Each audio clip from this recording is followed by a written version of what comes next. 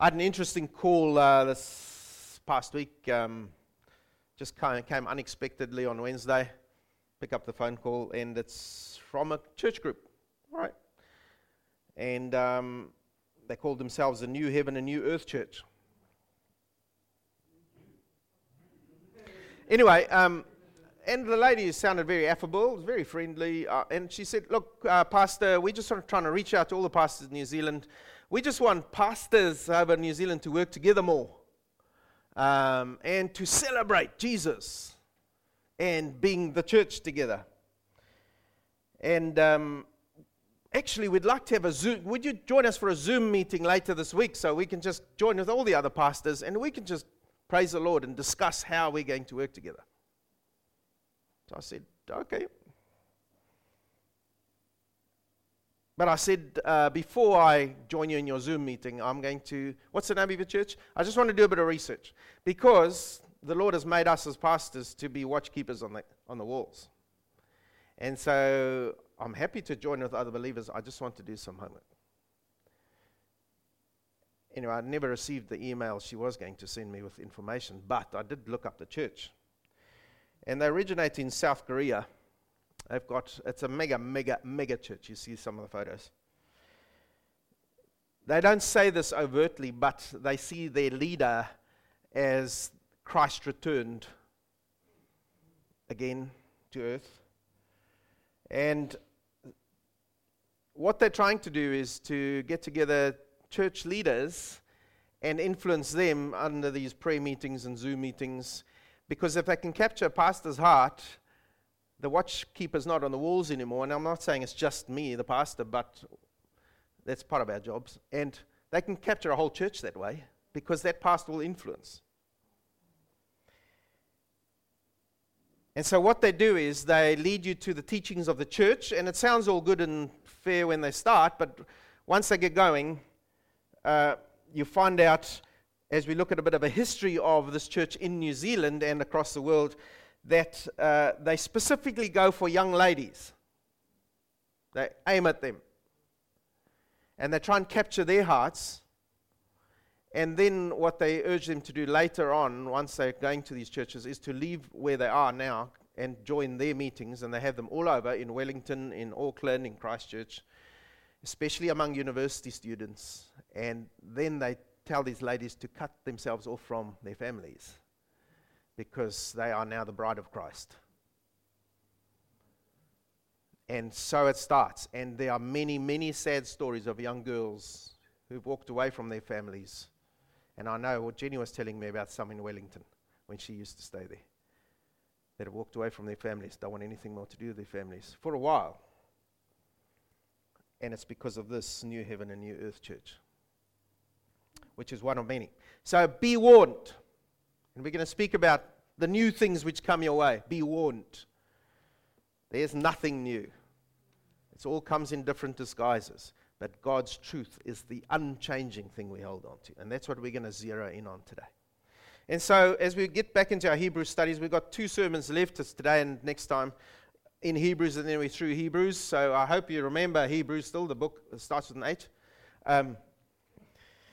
But let's read through the part of the chapter here, Hebrews chapter 13, and I'm going to be looking at verses 8 to 16 this morning. So if you want to follow in your Bibles, I'll read that text now.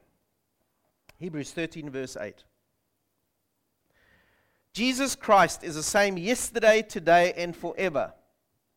So do not be attracted by strange new ideas. Interesting that happened to me this week.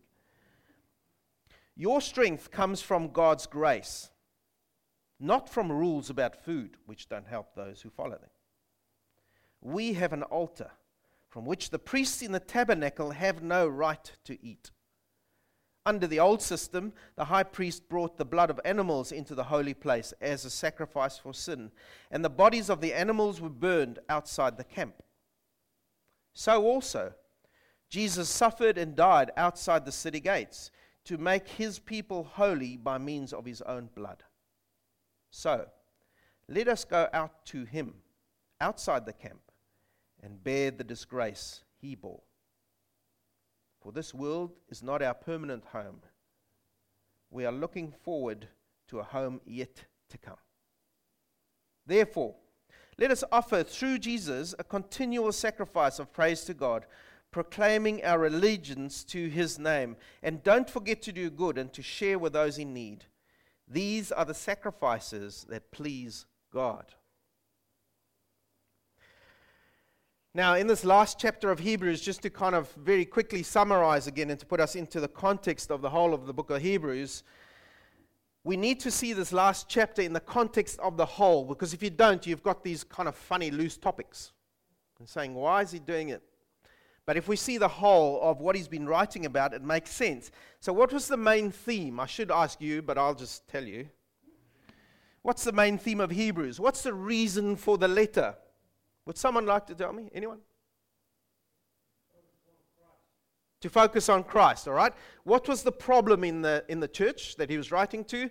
The problem was what? Judaism. Judaism was coming in again. These were many Jews in the church, and they were being tempted to go back to Judaism because they were being cut off by the Jewish society because they had joined the Christian church. They weren't allowed to buy in the markets. They weren't known in their homes. They were seen as dead to the family by the fellow Jews, by their families. They were cut off. And they were suffering for the name of Jesus Christ. And so they were being tempted back to Judaism and all the rituals. But he says to them, no, don't go back to the shadow of what was to come. Come to Christ, who is far superior, and stay with him, yes, through the suffering. And so then chapter 13 is kind of the so what of it all. How do you do that in practice? And so we're going to look at those themes as they come through. So he says the main point is, he says, the rituals and the priests serving in those rituals of Judaism over the years have changed. I mean, Moses is no longer with you. Aaron is no longer with you. They've all died. So the priests have changed. The rituals were changing in the church, in the Jewish synagogue. Things were getting added by some of the scribes and the Pharisees. But he says Christ is far superior in comparison. Verse 8, he says, Jesus Christ is the same yesterday and today forever. Now, that's one sentence. There are sermons in that sentence. I won't preach them all today. But why is this important? I'm just named some of these reasons why it's important that Jesus Christ is the same yesterday and today and forever. Here's some. Jesus, as the unchanging Christ, is the second person of the Trinity. He is God. What is that? And therefore, his attitudes and his promises to you and I don't change. God says, I am the unchanging one. And therefore, God doesn't suddenly forget who we are and what he's doing with us. He's the unchanging one. He knows us. He knows the promises he's given to us. And therefore, says Malachi 3:6, we are not consumed because we are sinful creatures. Right? Here's another blessing of the unchanging Christ. Because he's unchanging, his blessings to us continue. James 1:17 says, every good gift and every perfect gift is from above, coming down from the Father of lights, with whom there is no variation or shadow due to change. Very unlike the political leadership that we experience in our countries. It doesn't matter which country you are. Every time you get new leadership, you've got to first suss out, what are we getting? God's not like that. We know what we're getting through God, even though we don't know everything. He doesn't change. No surprises with God. So here's another advantage of Jesus Christ, the unchanging one. It means his wisdom or his truth and plan for our lives remains unchanging. Psalm 33 verse 11 says, the counsel of the Lord stands forever, the plans of his heart to all generations. God doesn't decide one thing for your life today and tomorrow he has a change of mood and then he does something completely different with your life. And, oh no, I'm going to do something different again. The plans for your life remain the same under the unchanging God's will. He knows what he's doing in your life. And so it doesn't matter whether you don't. It might all be up in the air for you, but He knows. And so you have to hold on to Him and His unchanging character. Fourthly, Jesus Christ the same yesterday, today, and forever, and therefore our hope remains unchanging. When you run to the rock in those times when the world caves in around you, you know that when you are in Him, you can hold fast, says Hebrews 6:18, to the hope set before us. You can hold on to it, and that hope will hold you. Fifthly, Jesus Christ is the same yesterday, today, and forever, and therefore the way to the Father always remains open. Imagine if there was only a certain time, and then, you missed. There is a time like it, though, when God withdraws His grace. But until then, Jesus has said, John 14:6, I am the way and the truth and the life. No one comes to the Father except through me. And so while that gate is open to the Father, you need to come through Jesus Christ and be saved. And if you are a believer, you've come to Him, you are saved. It is only through Jesus. When He withdraws His grace, when the Son of Man reappears, that door of grace will close. Then there will be no more coming to the Father, and you are left to destruction forevermore. It's not my words. God says so. So you need to hear. My friend, if you're not a believer yet, there is still time. How do I know that? Because you're sitting in this church, I'm speaking these words, and He hasn't reappeared. When He reappears, my words will stop here. Life here will cease. We will be with Him. And then there's no more time. And it will happen like this. Don't think He's going to send out adverts before the time. He's already done all His advertising. He said, I'm coming again. Be ready. I hope you are.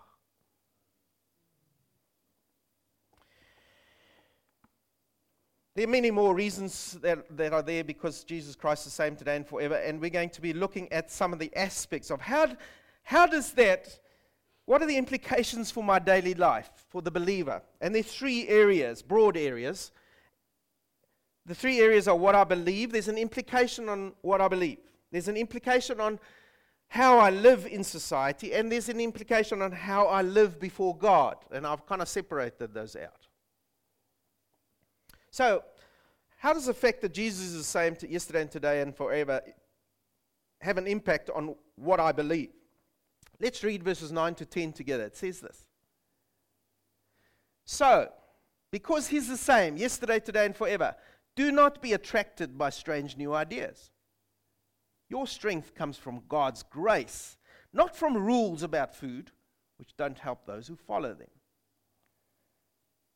We have an altar from which the priests in the tabernacle have no right to eat. Jesus and His truth doesn't change, says our text this morning. So therefore, don't be attracted by strange and new ideas. Believe me, you go onto Google and you will find many, many, many strange new ideas. And it's always about doing stuff. Even though they say sometimes about believing something or someone that some guru says, it's always about doing stuff. Do this, don't do that. Wear this, don't wear that. Follow this method. It's called, what's the L word? Legalism. It's legalism. Rules-based religion. And the same strong of legalism was pulling on these Jewish believers in the time that this letter is written, the bells and smells of Judaism.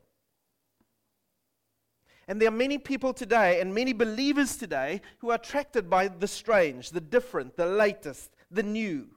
Always the latest rabbit hole they want to disappear down. It shows one thing.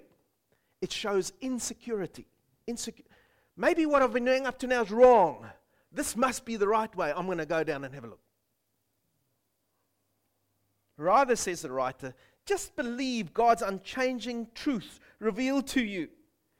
You never have to upgrade anything. You never have to upgrade to truth 2.0. Never.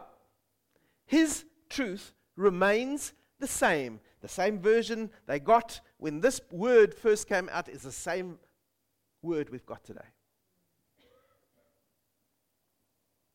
Just believe it.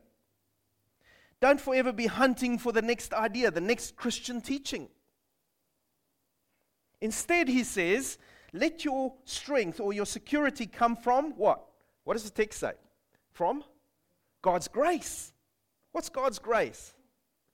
God's love shown to you and I when we didn't deserve it at all. We were running away from Him with our fists in the air, shouting abuse.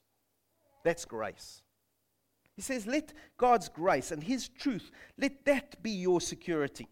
Let what you believe always be governed and overshadowed by God's free and undeserved love shown to you when you didn't deserve it. And always through His word and never by what you need to do in order to please God. Be secure in His grace to you, as we heard earlier in that little 5-minute clip. His grace to you. Let that be your source of everyday strength. And then here's this interesting verse, which I'm sure you all understood first time. Verse 10 says, we have an altar from which the priests in the tabernacle have no right to eat. So what's that got to do with it? Everything. What he's talking about here is he's saying the priests in the Old Testament tabernacle were only allowed to eat specific portions of the beasts that were brought to them as sacrifices, right? And the rest had to be burnt on the altar of burnt altar. Didn't belong to them. They belonged to God. They could only eat certain portions. The rest belonged to the Lord. So the writer's saying to us, he said, don't assign the source of your strength to your own doing, because you're taking away from God's grace for you and the recognition of what His doings are in your life. Don't eat His portion. Eat what's assigned to you. Give Him praise for His grace. That's your domain. The rest is His. Don't take the recognition that goes to God. The grace and the truth of the unchanging Jesus Christ remains the same to you forever. He says to these believers, rest in grace alone. Rest in the grace alone. Nothing that you can bring. That's verses 9 and 10. Let's look at verses 11 to 14. How do I then live in society in the light of this truth? Verses 11. He says, under the old system, the high priest brought the blood of animals into the holy place as a sacrifice for sin, and the bodies of the animals were burnt outside the camp. So also Jesus suffered and died outside the city gates to make His people holy by means of His own blood. So let us go out to Him outside the camp and bear the disgrace He bore. For this world is not our permanent home. We are looking forward to a home yet to come. He says, Hebrew believers, he says, you know that you will suffer for your faith. You need to know that. If you come from the Jewish faith into Christianity, your families will turn on you. You are going to experience loss, but suffer for the sake of Jesus Christ. Don't be tempted to walk away from that suffering and go back to Judaism and the acceptance of your society. Rather, he says, look at the example of what the high priest did and what Jesus did as a parallel to that later. What did he do? Well, the high priest slaughtered the animal, and then the blood was taken into the holy place. And it was sacrificed to the Lord there. The high priest took the blood, and he brought cleansing out. Right? Spiritual cleansing. However, the rest of the carcass of the animals were taken outside of the camp to the place of defilement, to the place that was not clean, and they were burnt there. They had massive big fires, and they used to burn all the carcasses there. And outside of the camp, says Leviticus 16:27, lots of things happened. It was a place which was unclean. People were buried there. If you touched the dead body, you were ceremonially unclean. Animal carcasses were burnt there. All the camp rubbish was burnt there. Personal toiletry happened out there. Lepers lived out there. Those who were sick were temporarily banned outside the camp. They had to live out there too. Harsh reality. And he says, now look to the example of Jesus' suffering, verse 12. When you suffer, look at Jesus' example. In his suffering, He also took the blood into the most holy place. He died for you. He paid the price of sin with his own blood. He took the blood which was covering your sin into the Holy of Holies with the Lord, and he made a way for you. But where was he crucified? Not in the Holy of Holies. Where was he crucified, he said? He was crucified outside the city by ceremonial law, and the Jews would have anyone crucified outside Jerusalem. He was crucified at Golgotha. What was Golgotha? It was a place, a little hillock in the middle of the big rubbish dump. It was a place of disgrace. It was a place of defilement. A place reserved for the ceremonially unclean, for those who were busy dying, for lepers and the dead. That's where Jesus was crucified. Now, I wish this verse wasn't there. Verse 13, what does it say? Help me, please. Church, what does it say? So let us go out there to him and like Jesus, bear the disgrace that we need to for him. Because there's an action here.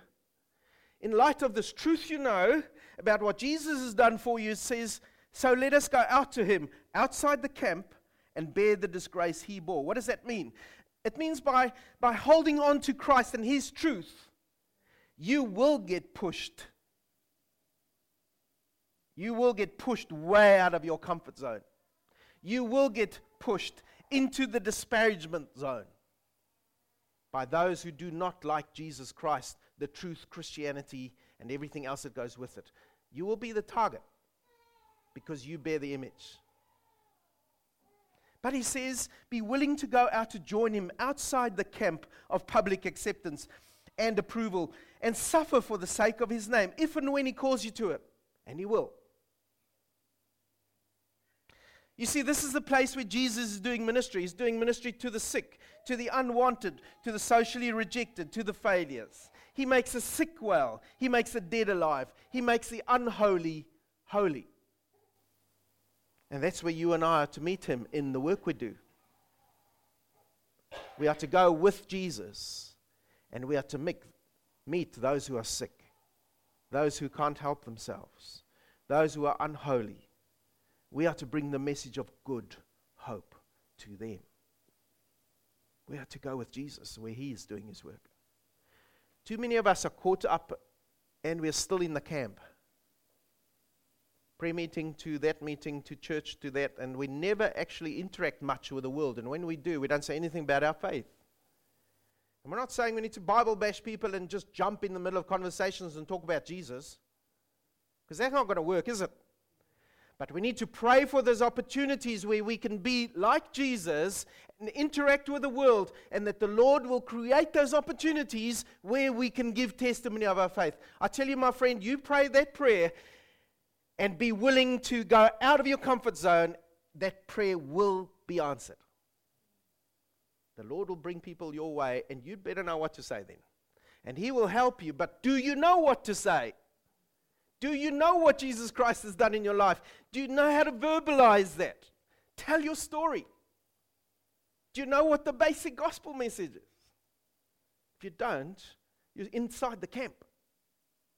He says, come to me and let's be an influence for the people around that need the doctor with a big D, the great physician.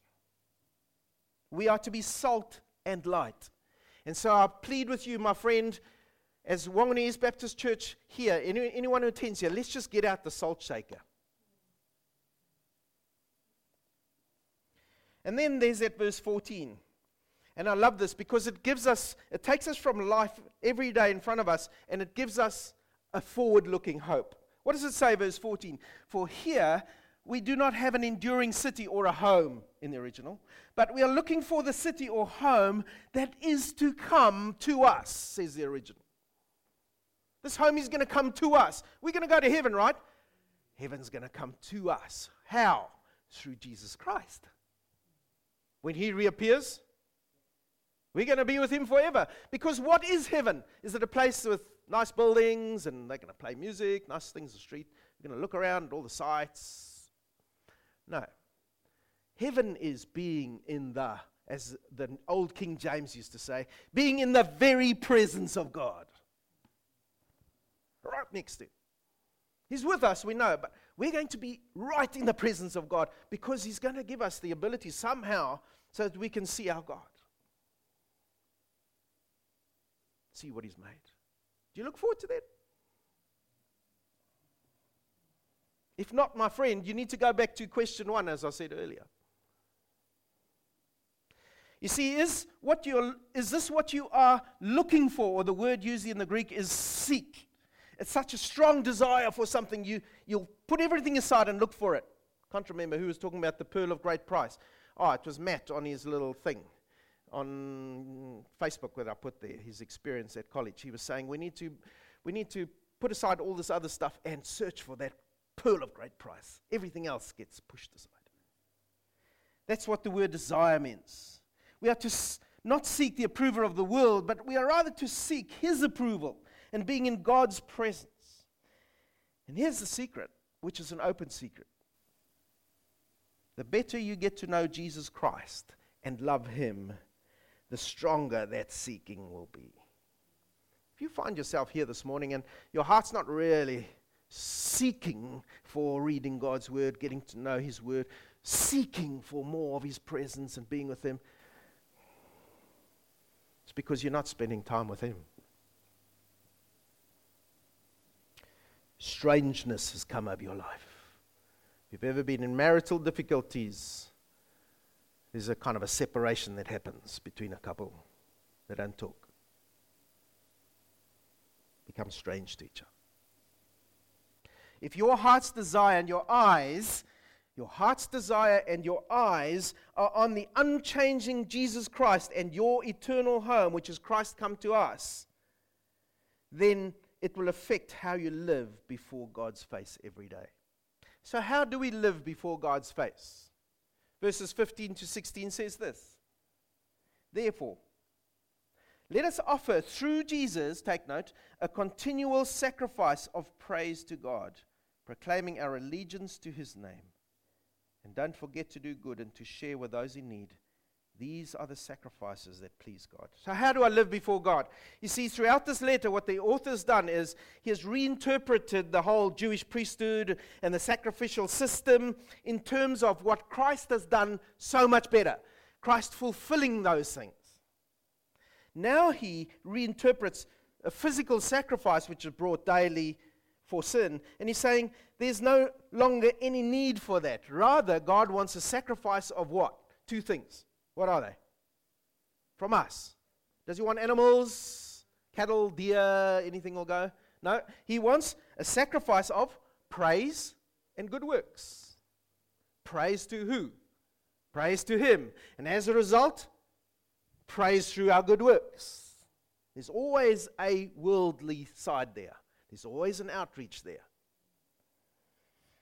And so he says, God no longer requires this burning of a physical sacrifice. Rather, says verse 15, let us offer through Jesus a continual, watch that word, sacrifice of praise to God, proclaiming our allegiance to His name.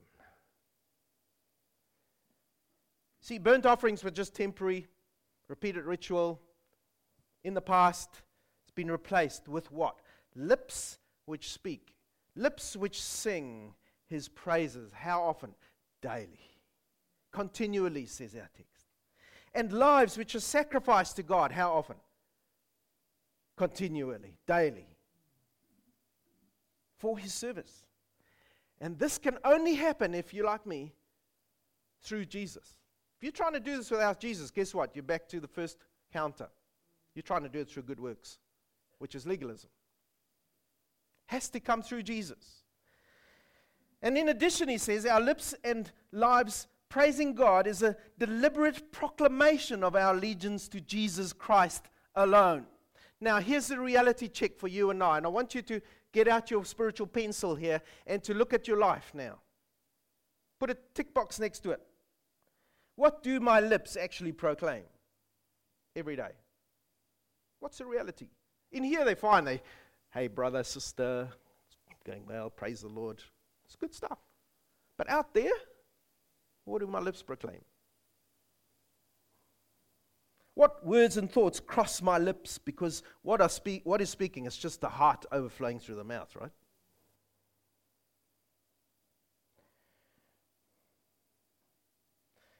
What comes across my lips? Are they His praises? Or my continual whinging about my life? Or my own self-centered thoughts? Do my lips proclaim His memorized word and the wonder of His hand in my life every day? Or do they proclaim continually my opinions of the latest Netflix series which everyone's raving about? I can say that off by heart. I can tell people everything that's happened in that series. But I can't speak God's word. What are we proclaiming with our lips? Are the most things I remember this memorable lines from this latest smash hit on the radio or on Spotify. I can say all those words, but I can't say John 3:16. Do my lips proclaim His praises during worship and church services on Sunday, but then they start speaking the language of the world when I get out there? These are the questions I ask myself. I've just written them down for your benefit. Does the meaning of the truth I utter in praise on Sundays, does it translate to reality in how I live my daily life before God and the world? And so we need to ask ourselves, what is my life taken up with every day? How does my daily life and your life and mine proclaim our allegiance to God in our everyday activities, and more importantly, how we do them? How we do them. Are you one of those people who people have got to always fix up what you're doing because you do a half job? Or do you do it first time for Jesus Christ? When you have a conversation with a customer who's not that easy, believe me, I've had a few. Do you have that conversation for Jesus Christ? Or do you have to kind of go fix up afterwards? What is the proclamation of your lips and your life? The flag that's flying over your life, is it the flag of the Lamb of God flying proudly and beautifully? And yes, imperfectly, because we aren't perfect. But we are flying the flag of Jesus Christ loudly, proudly. Or does the flag over our lives hang there half limp and dusty and dirty and a bit ragged? Does my life proclaim a half-hearted, part-time, Sunday-only allegiance to Christ? God can see me, and so can the world. And so as we look at this question, I want to put to you, and I'll put it in just normal everyday language. If you and I are living our lives before God in the very presence of God, are we living our lives with wonder, awe, and praise? Or are we living it with dollar, online gore, and self-praise? If you and I are so self-absorbed, we will not be, says verse 16, which God requires of us, doing good and sharing with others. I want to ask you this morning, and I'm getting to the end here so you can listen up, all right? What is the good you are sharing with others? Practically. Not words, just practically. What are we doing?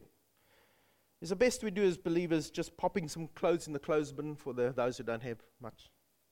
Or a donation in the charity box when they wave it in your face? Or is it actual hands and feet, self-sacrificing good where you see need? That's what Jesus does.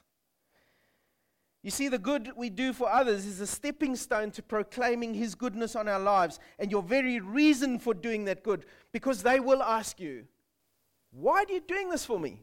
I saw that in the latest floods in Auckland, some of the television interviews that some of our journalists have been doing. People are saying, why do you do this? Oh, well, the church helped me. Oh, really? But you're a Muslim. They helped me. Why? I don't know. They will ask, why do you do this? And that's the opening you were looking for.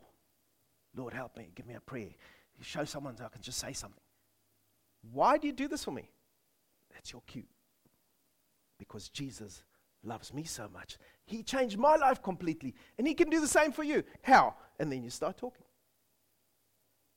Don't have to use big scriptural Old Testament phrases or King James Version only language.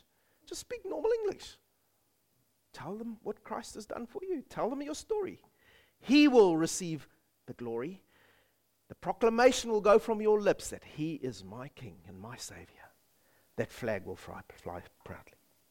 And you will be doing that which pleases Him, says the last part of our text.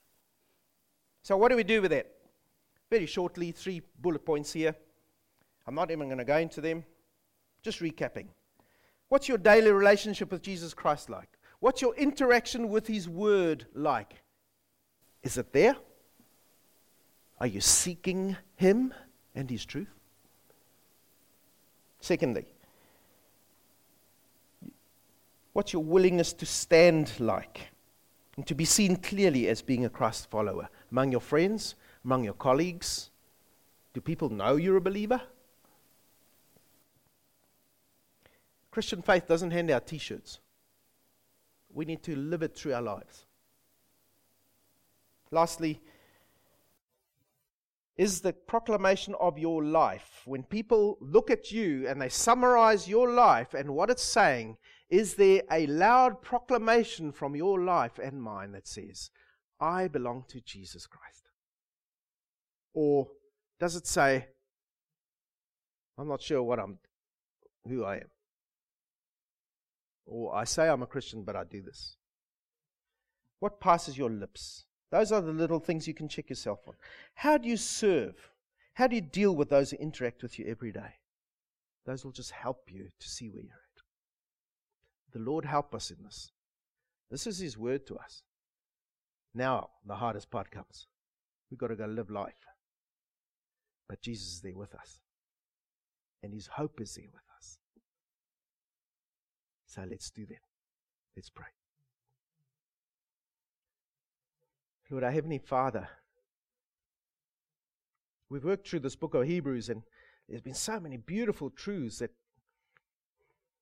some of them have just been forgotten. But Lord, help us to work with what we remember now, what You've held up before us now. That You are the one who is far superior to any religion. You are Jesus Christ. You are the one worthy to be followed. You are the one whose flag we are to fly over our lives. Why not? Because You've showed us Your grace. Why would we hold that back? But Lord, help us with our imperfections, because we get tied up in our own weaknesses, in our own excuses, and our own fear of people. People become bigger than God. Give us a great big. May we see a big God in front of us, not a small God. One who's worthy to be praised. One who we can tell our friends about. One we can stand clearly for. And Lord, when that time comes, when You do ask us to be persecuted for our faith, to go through difficult times, may we remember that we are joining You outside the camp where You were railed, where You were shouted at and abused, where You died for us on the cross. In the middle of the filth, You died and brought new life. Help us to be willing to stand like You and to point to You, the one who brings new life, but to be willing to stand there with muck on our feet. Help us in this, because we are weak. You are our rock.